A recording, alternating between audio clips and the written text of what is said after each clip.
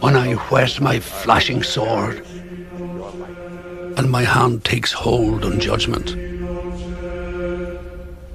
I will take vengeance upon mine enemies, and I will repay those who hate me. O Lord, raise me to thy right hand and count me among thy saints.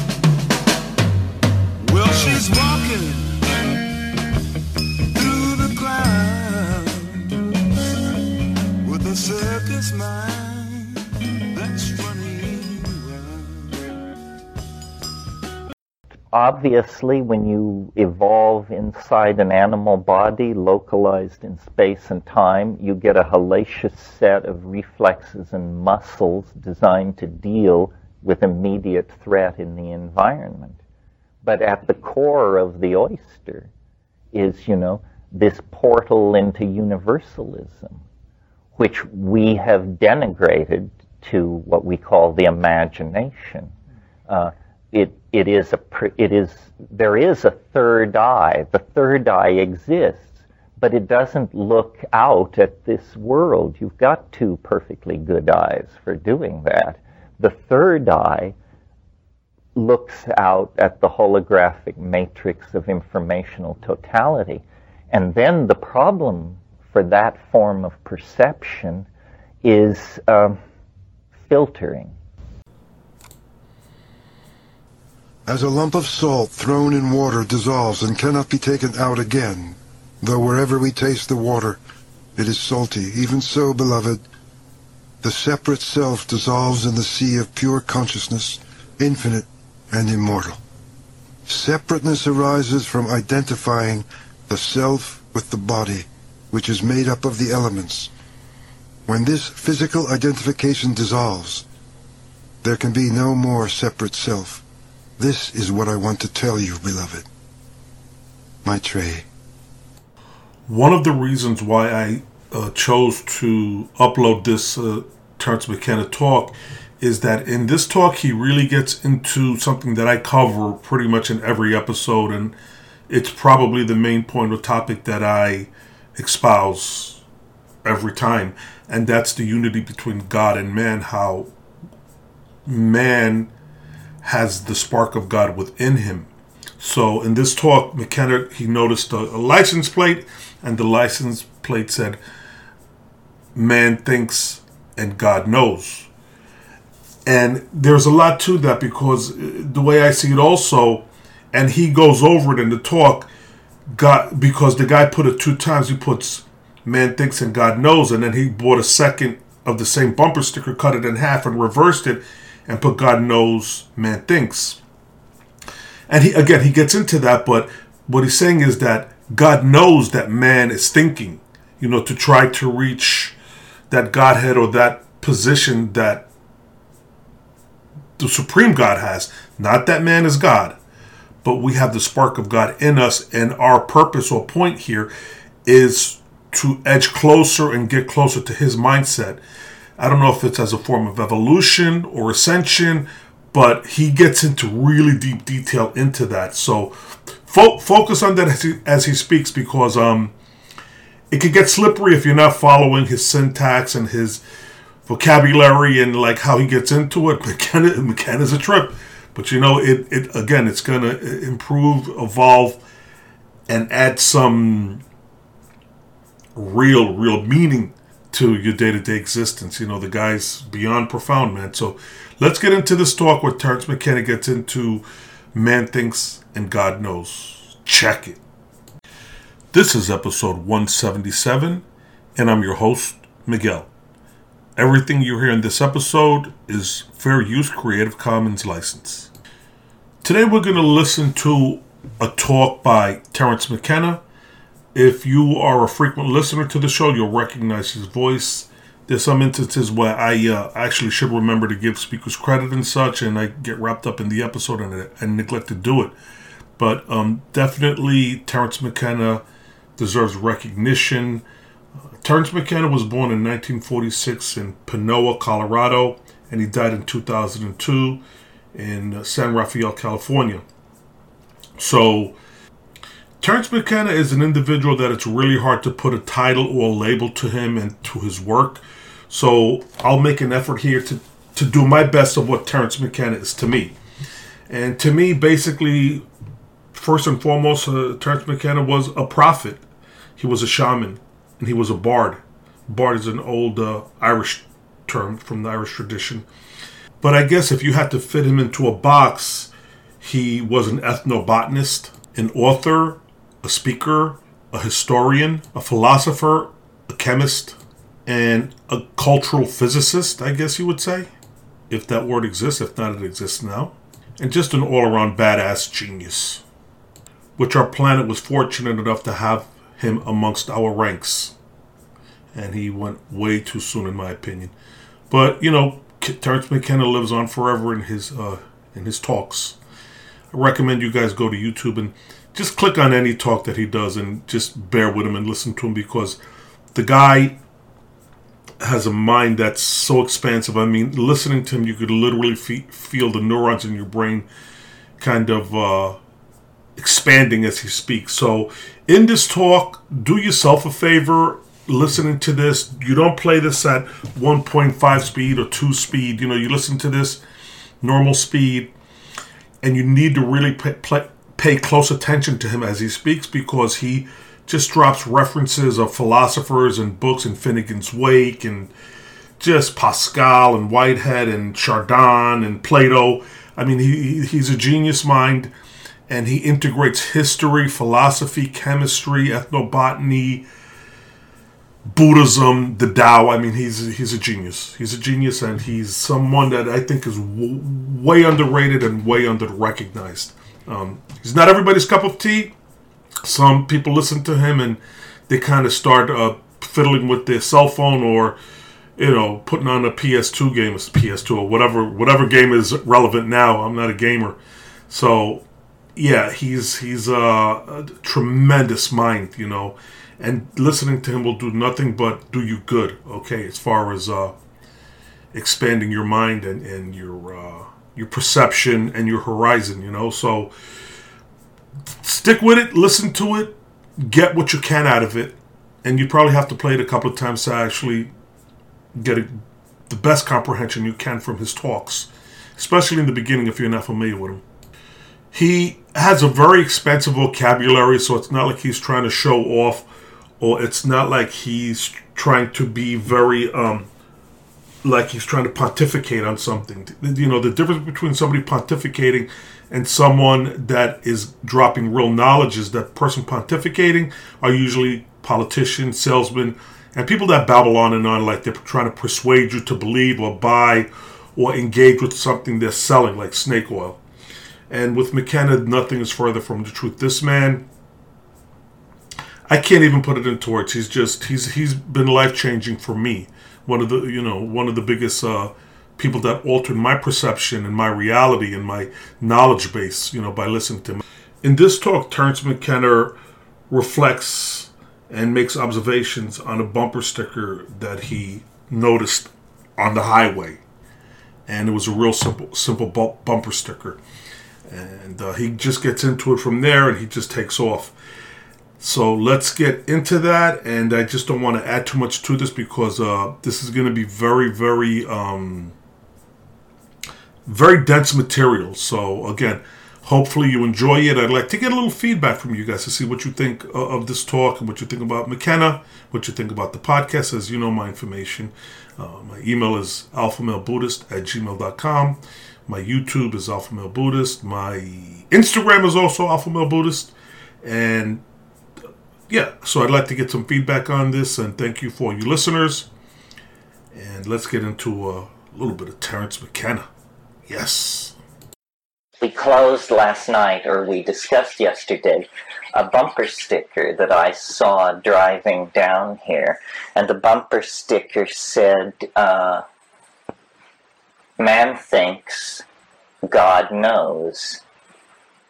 And then someone had bought a second copy of the bumper sticker and cut it apart and reversed it and put it under it. So it said, man thinks, God knows,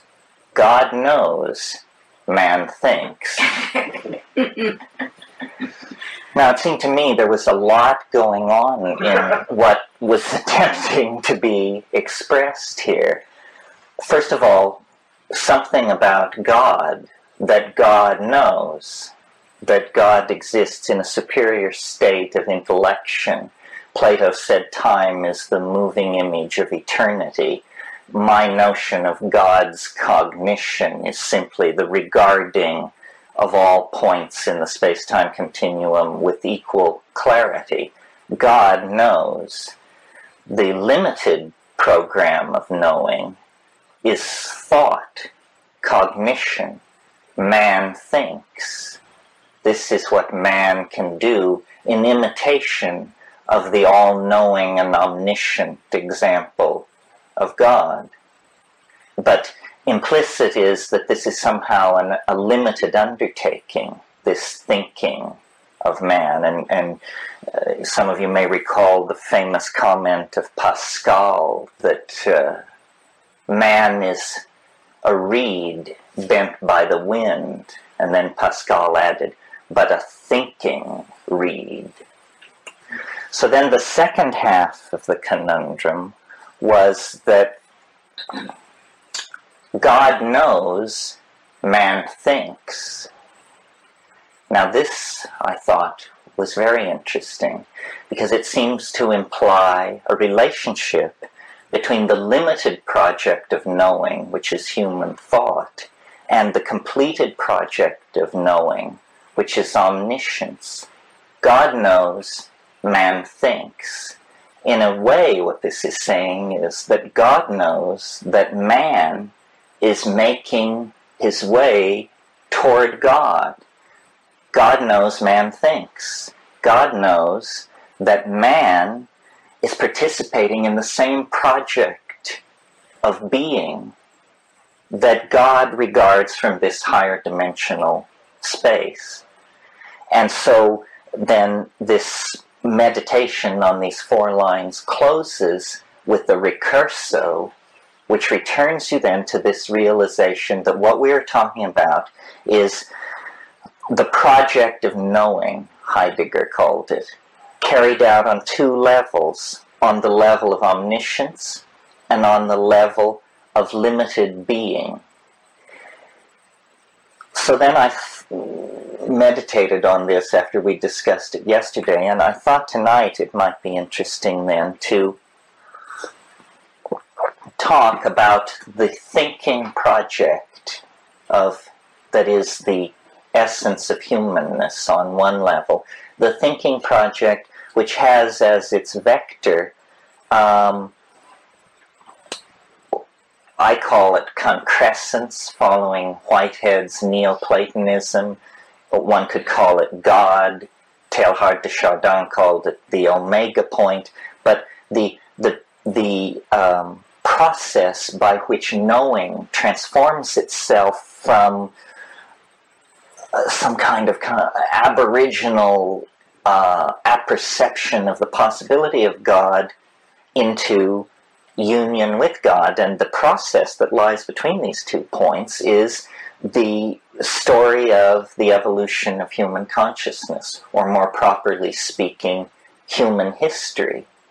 And the interesting thing, I think, about the Western religions generally is their insistence on the tangentiality of God and history, that God was something to be realized in the life of each individual, but that there was also somehow a collective drama of redemption that was stretched out over a very large period of time. And history then becomes the theater, you see, of the struggle between good and evil for the redemption of the human soul. And from the modern point of view, or let's be more frank, from my point of view, this is primarily something to be analyzed within the context of language and our myths about it, and its evolution, and its potential future evolution. So and this is in my personal life the great mystery to me, because I feel that my intellectual style is that of a scientist, and I take very seriously science, and yet not only my faith, but my experience has led me to believe that the world is not a construction of space and time and matter and energy, that mapping is insufficient, that the world is instead some kind of a linguistic construct. It is more in the nature of a sentence or a novel or a work of art than it is in the nature of these machine models of interlocking law that we inherit out of 1,000 years of rational reductionism. The world only behaves as science says it should when we confine our engagement with it to information that is at a great distance from us, like reading the New York Times every day. If you read the New York Times every day, few miracles will occur while you are engaged in that activity. Essentially what is happening is you are getting your cultural programming for the day, all your switches, if any need to be reset by cultural values, are reset at that point. But when we recede into what I call the primacy of immediate experience, the rules and models that we've been handed by science and what's called common sense are just totally found to be inadequate. And I don't mean when we perturb ordinary consciousness with psychedelic drugs. I'll speak about that in a moment. But I simply mean when we go into solitude, when we go into wilderness, when we endure great travail in our lives, or when we put ourselves in extraordinary alien circumstances, then it's as though the membrane between the ego and something else, which we could call our guardian angel, or the Jungian unconscious, or the overmind, something like that, the membrane grows thin, and the world loses its, its mundane character. And instead, things previously mundane begin to become charged with psychic energy. They become carriers of meaning. They become carriers of meaning. This is very peculiar. At a low level, it's not so astonishing. It's a kind of generalized opening to the world, because everything is imbued with significance. That tree, that person, that greeting, that conversation is imbued with a kind of depth and significance that is satisfying. It's like living deeply, living deeply. But this phenomenon can proceed to a deeper level of introspection and relationship to the exterior. And in that case, then, this significance, which everything was previously seen to have, begins to compress or densify, and the world begins to dissolve into animate intelligence. Now, at this point, if you didn't bargain for this, you're probably very concerned about your mental condition. And if you aren't, your friends are. Because what you're saying at this point is, the rivers talk to me, the trees whisper in my ear. What you're recovering is the meaning. That's all, the meaning that is self-evident in nature, but that we block. The meaning is so pregnant in everything that it can actually articulate itself in your native English tongue. And, talking rocks, talking trees, talking boulders, we define this as pathology.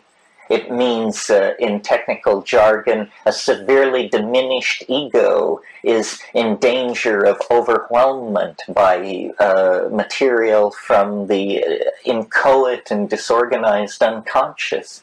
Well, but what's actually happening is that for the first time in somebody's life or experience, they are meeting the resident meaning in reality with its force, unblunted by conditioning and denial.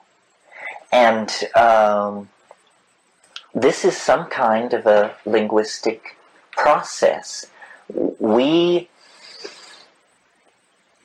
and all nature, I think, swims in some kind of sea of signification, of which we are, in the same way that the amphibians were able to drag themselves out of the primitive oceans of this planet into air and exist in a completely different dimension.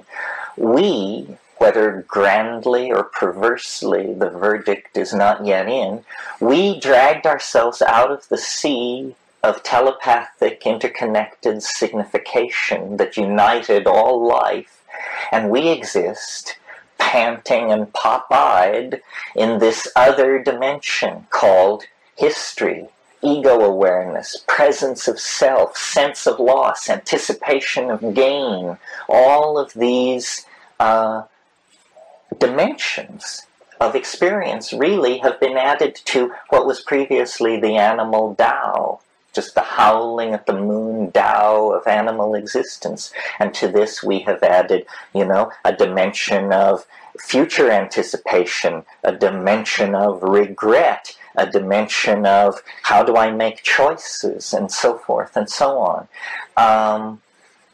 There is not I don't put a moral judgment on this, but it has to be said that in the tradition of the West, this has been viewed classically as the fall. This is the fall into names instead of realities, into constructs of reality rather than reality itself. And this has now been inculcated into each and every one of us as, both the glory and the trauma of human existence, which is our extraordinary ability to reside in and be in language. So, for instance, I've made this example before. A child lying in a crib, and a hummingbird comes into the room, and the child is ecstatic because this shimmering iridescence of movement and sound and attention, it's just wonderful. I mean, it is an instantaneous miracle when placed against the background of the dull wallpaper of the nursery and so forth. But then mother or nanny or someone comes in and says, "It's a bird, baby. Bird, bird." And this takes this linguistic piece of mosaic tile and places it over the miracle and glues it down with the epoxy of syntactical momentum. And from now on, the miracle is confined within the meaning of the word. And by the time a child is 4 or 5 or 6, no light shines through. They have tiled over every aspect of reality with a linguistic association that blunts it, limits it, and confines it within cultural expectation. But this doesn't mean that this world of signification is not outside, still existent, beyond the horizons, the foreshortened horizons of a culturally validated language. Well, so then classically the path through this has been through use of psychedelic plants or some form of ascetic practice or fasting or prayer and meditation, whatever, some way of breaking through. And it is literally presented as a breaking through, a penetration to another level, that culture is an imprisoning bubble of interlocking assumptions that are like a collective hallucination. I mean, I hate to say it because it's a recursive metaphor, but culture is like a delusion of some sort, because it isn't true, of course. It isn't true if you're a Witoto. It isn't true that you came from the piss of the anaconda god when he had to get out of his canoe at the first waterfall. That's not really true, but that's your cultural myth, and you live inside it. Our cultural myths, that the world is made of things called mu mesons and antiprotons, is of course not true either.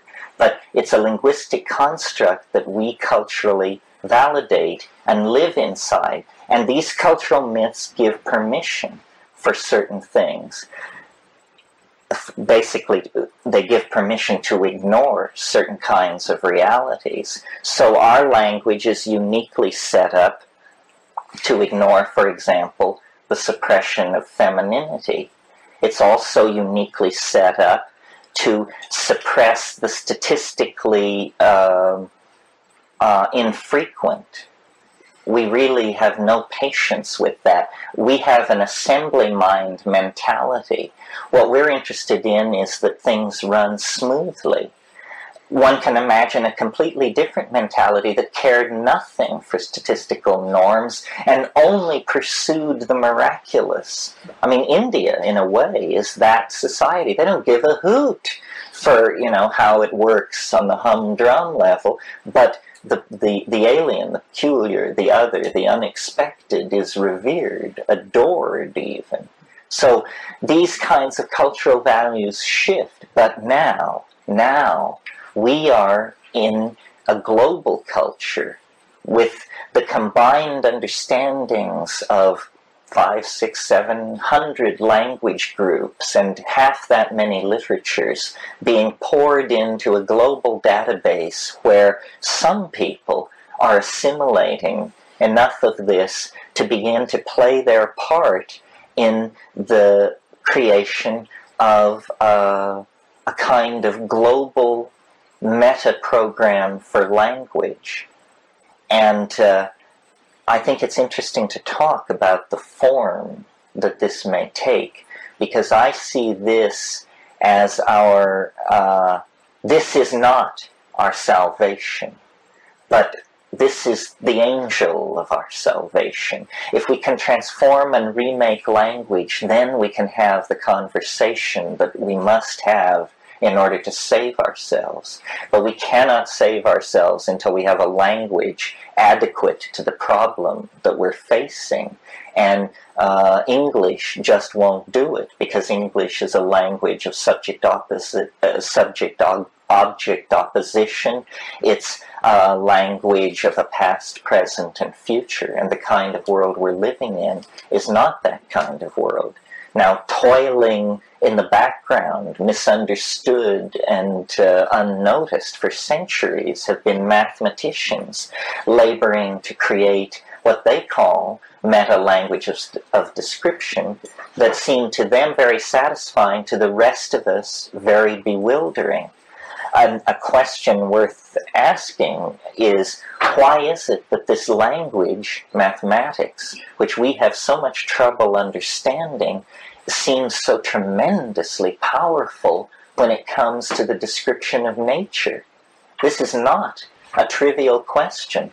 Why should numbers, in a sense the most abstract quintessence of the human mind, have anything whatsoever to say about the topology of three-dimensional space and time? It isn't clear. What I believe is happening, and we talked about this last night, generally in the form of a conservation of novelty throughout the history of the universe. But I tended last night to present the universe as a material thing. I spoke of atoms compressing into molecules, into organic creatures, into thinking beings with civilizations and so forth. But another way to think of this is a kind of take a spiritual X-ray of the material universe and then say, if matter is merely the vehicle of the transformations that we call the life of the universe, well then what is the inner dynamic composed of? What is it that is striving? What is it that bootstraps itself forward? What is it that self-reflects? Well, I think what it is it's actually information. Information is some kind of ontological modality that is capable of organizing any system in which it inhabits into self-reflection. So you pour information into matter and you get back DNA capable of making life. But there is a persistent spiritual tradition backed up by psychedelic and shamanic experience that says that there are also hierarchies of incorporeal and disincarnate intelligence that is nevertheless highly organized.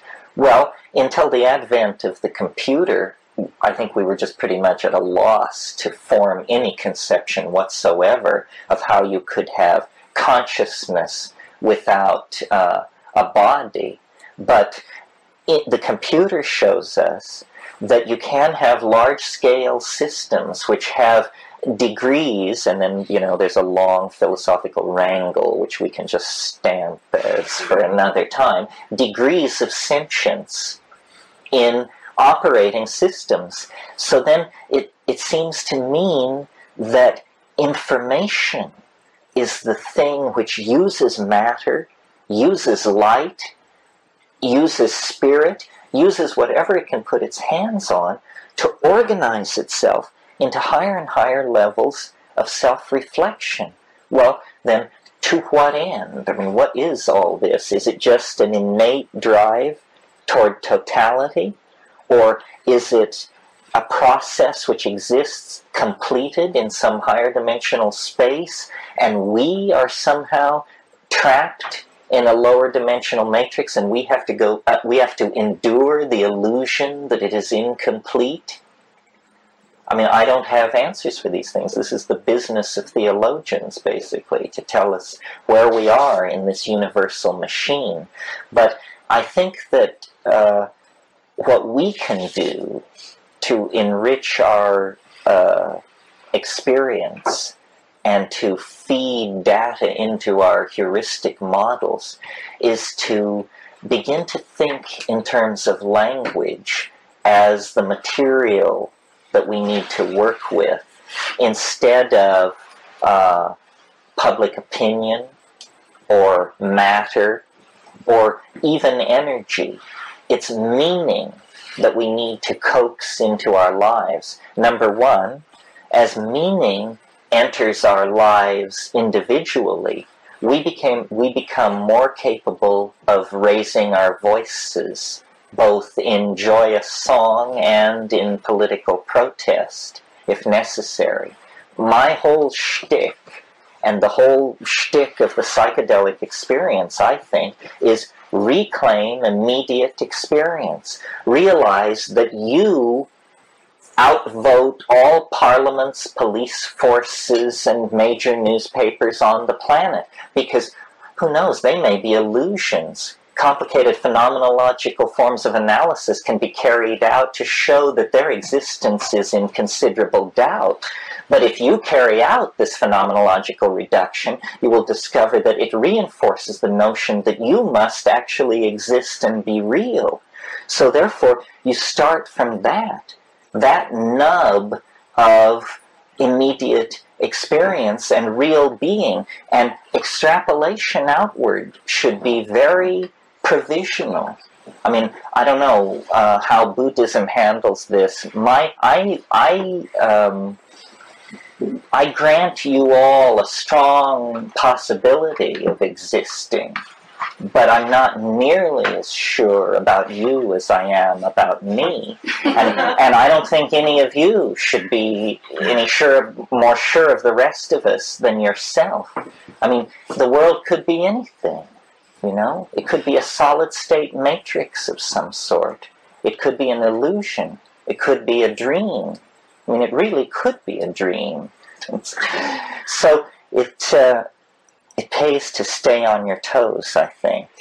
In practical terms, what does all this come down to, besides that we should speak from the heart, clearly, and with our minds engaged? Well, I think that, remember I said we should see language as the stuff with which we work, rather than matter.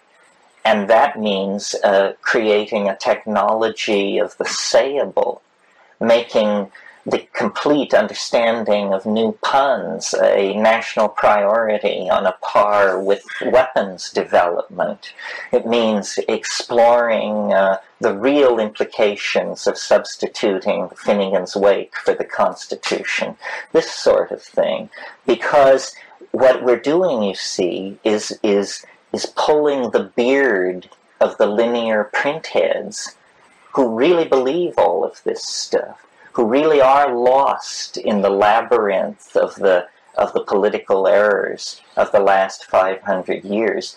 We can't overwhelm them by force of arms, nor should we wish to.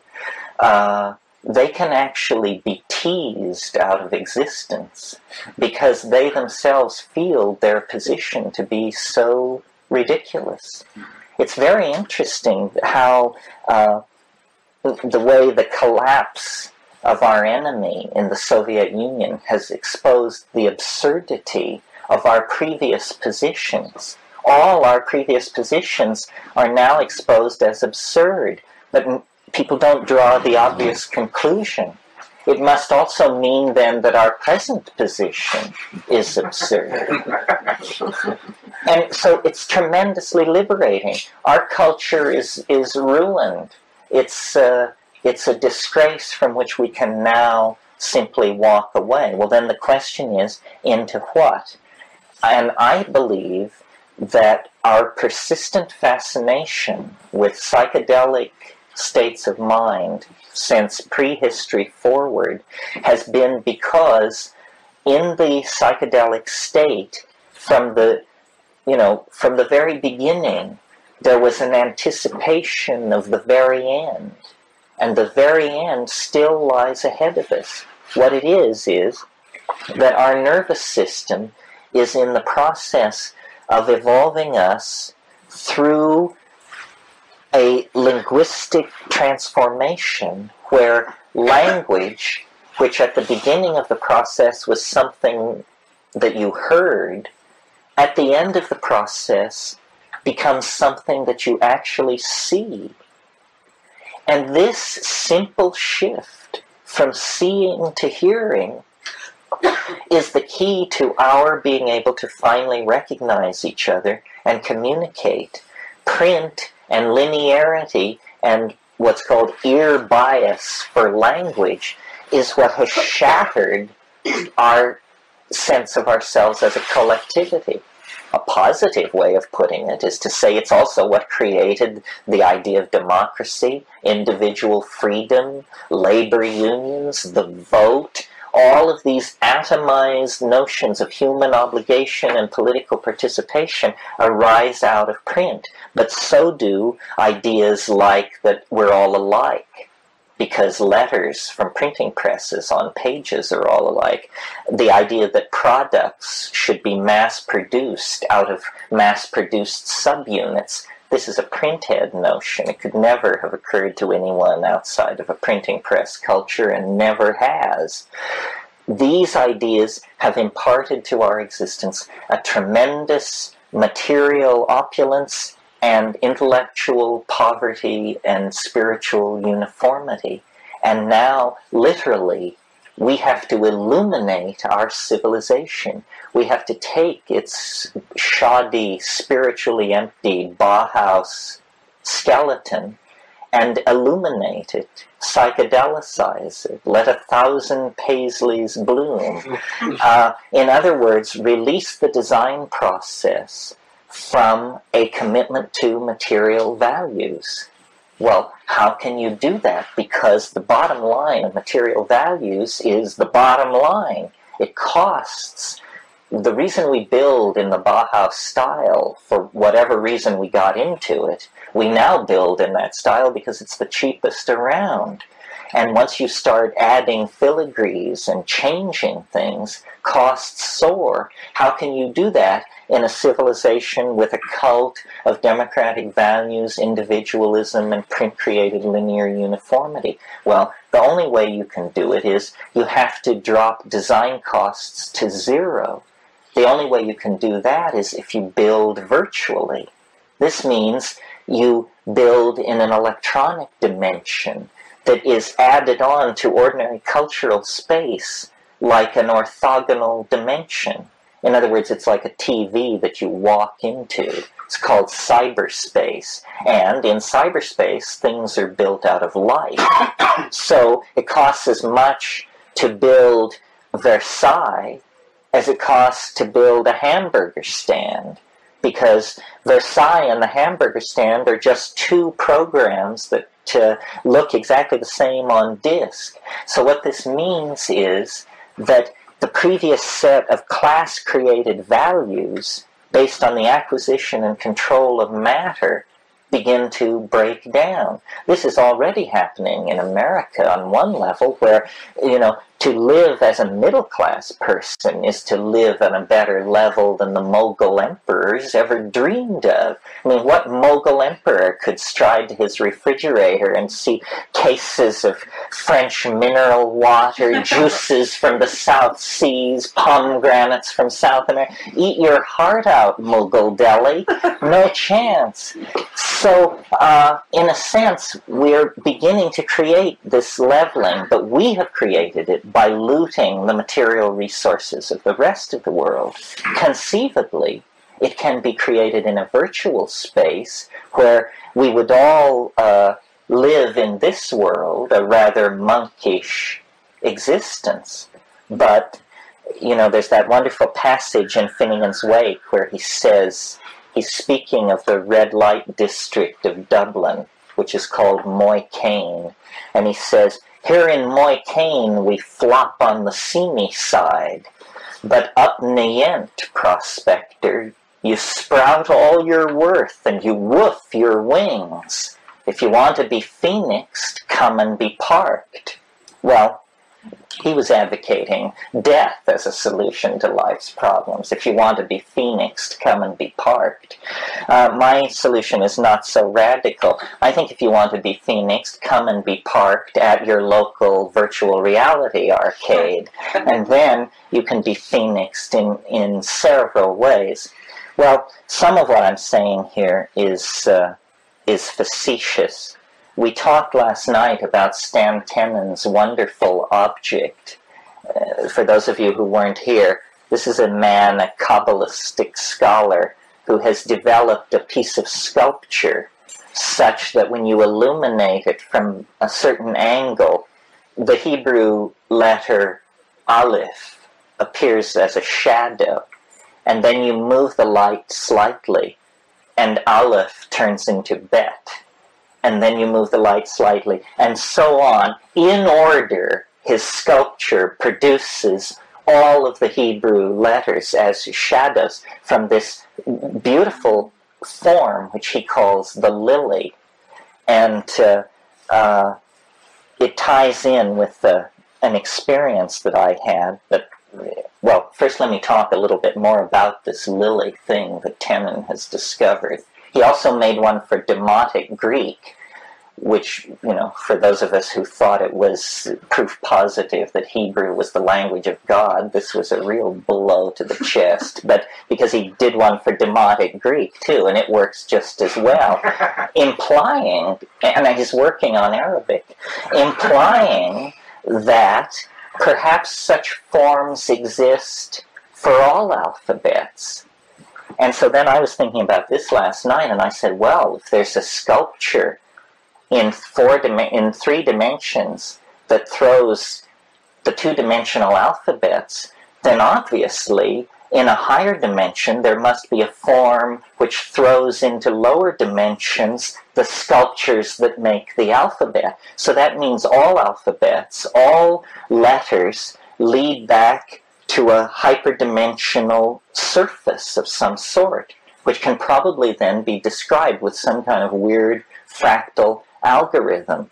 And so then I thought, wow, this is a pretty Hebraic vision of what's going on here. We have the alphabets of local languages being generated from higher dimensional objects that are 3-dimensional, that are then referent to still higher dimensional objects that through which the light of God's love passes, scattering out into the radiance of what can be said.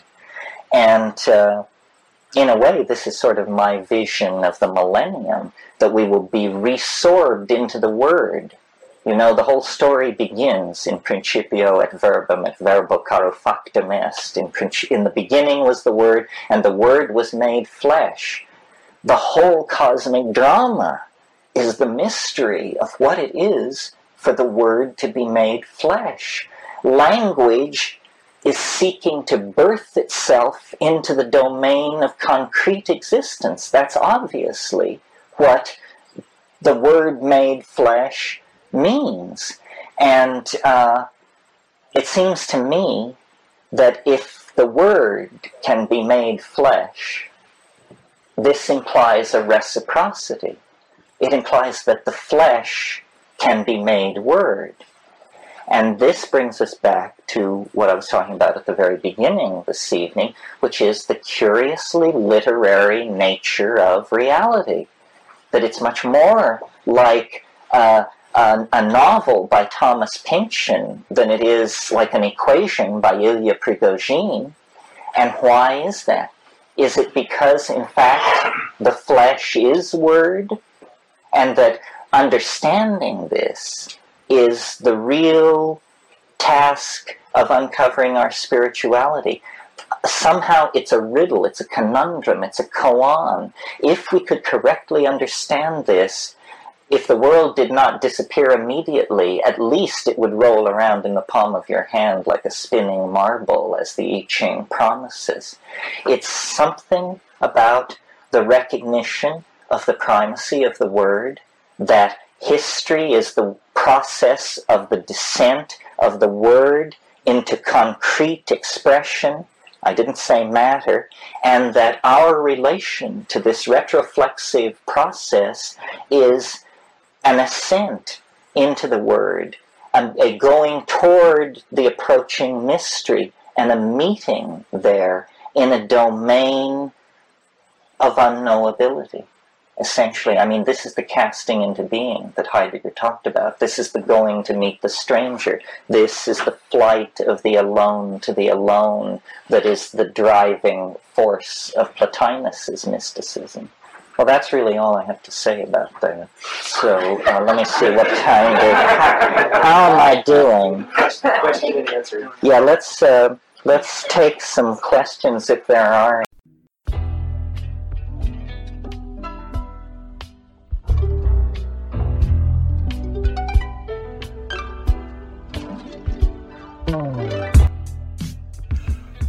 Welcome to the Alpha Male Buddhist from Brooklyn podcast. I'm your host, Miguel. I like to cover topics from ancient history, great leaders and generals from the past, and I also like to talk about self-realization, truth, critical thinking, and strategic spirituality. Outside the box, nonconformist. I'm here to shatter the myths of the mainstream media and the beta sheeple narrative. My email address is alphamalebuddhist@gmail.com. My website is alphamalebuddhist.podbean.com. My Instagram is alphamalebuddhist. And check out my YouTube channel, Alpha Male Buddhist, and that's on YouTube. It is the podcast accompanied with video clips that integrate exactly with the podcast, so it's motivational and inspirational. I also have promotional t-shirts. If you go to my website, alphamalebuddhist.podbean.com, you can see the promotional t-shirts there. Reach out to me. Also, if you have any show notes or any suggestions that you would like to hear on the podcast, just reach out and see if I can get that done. I've been getting some really great emails and feedback from my listeners, which is great. So I want to thank you for listening, and namaste.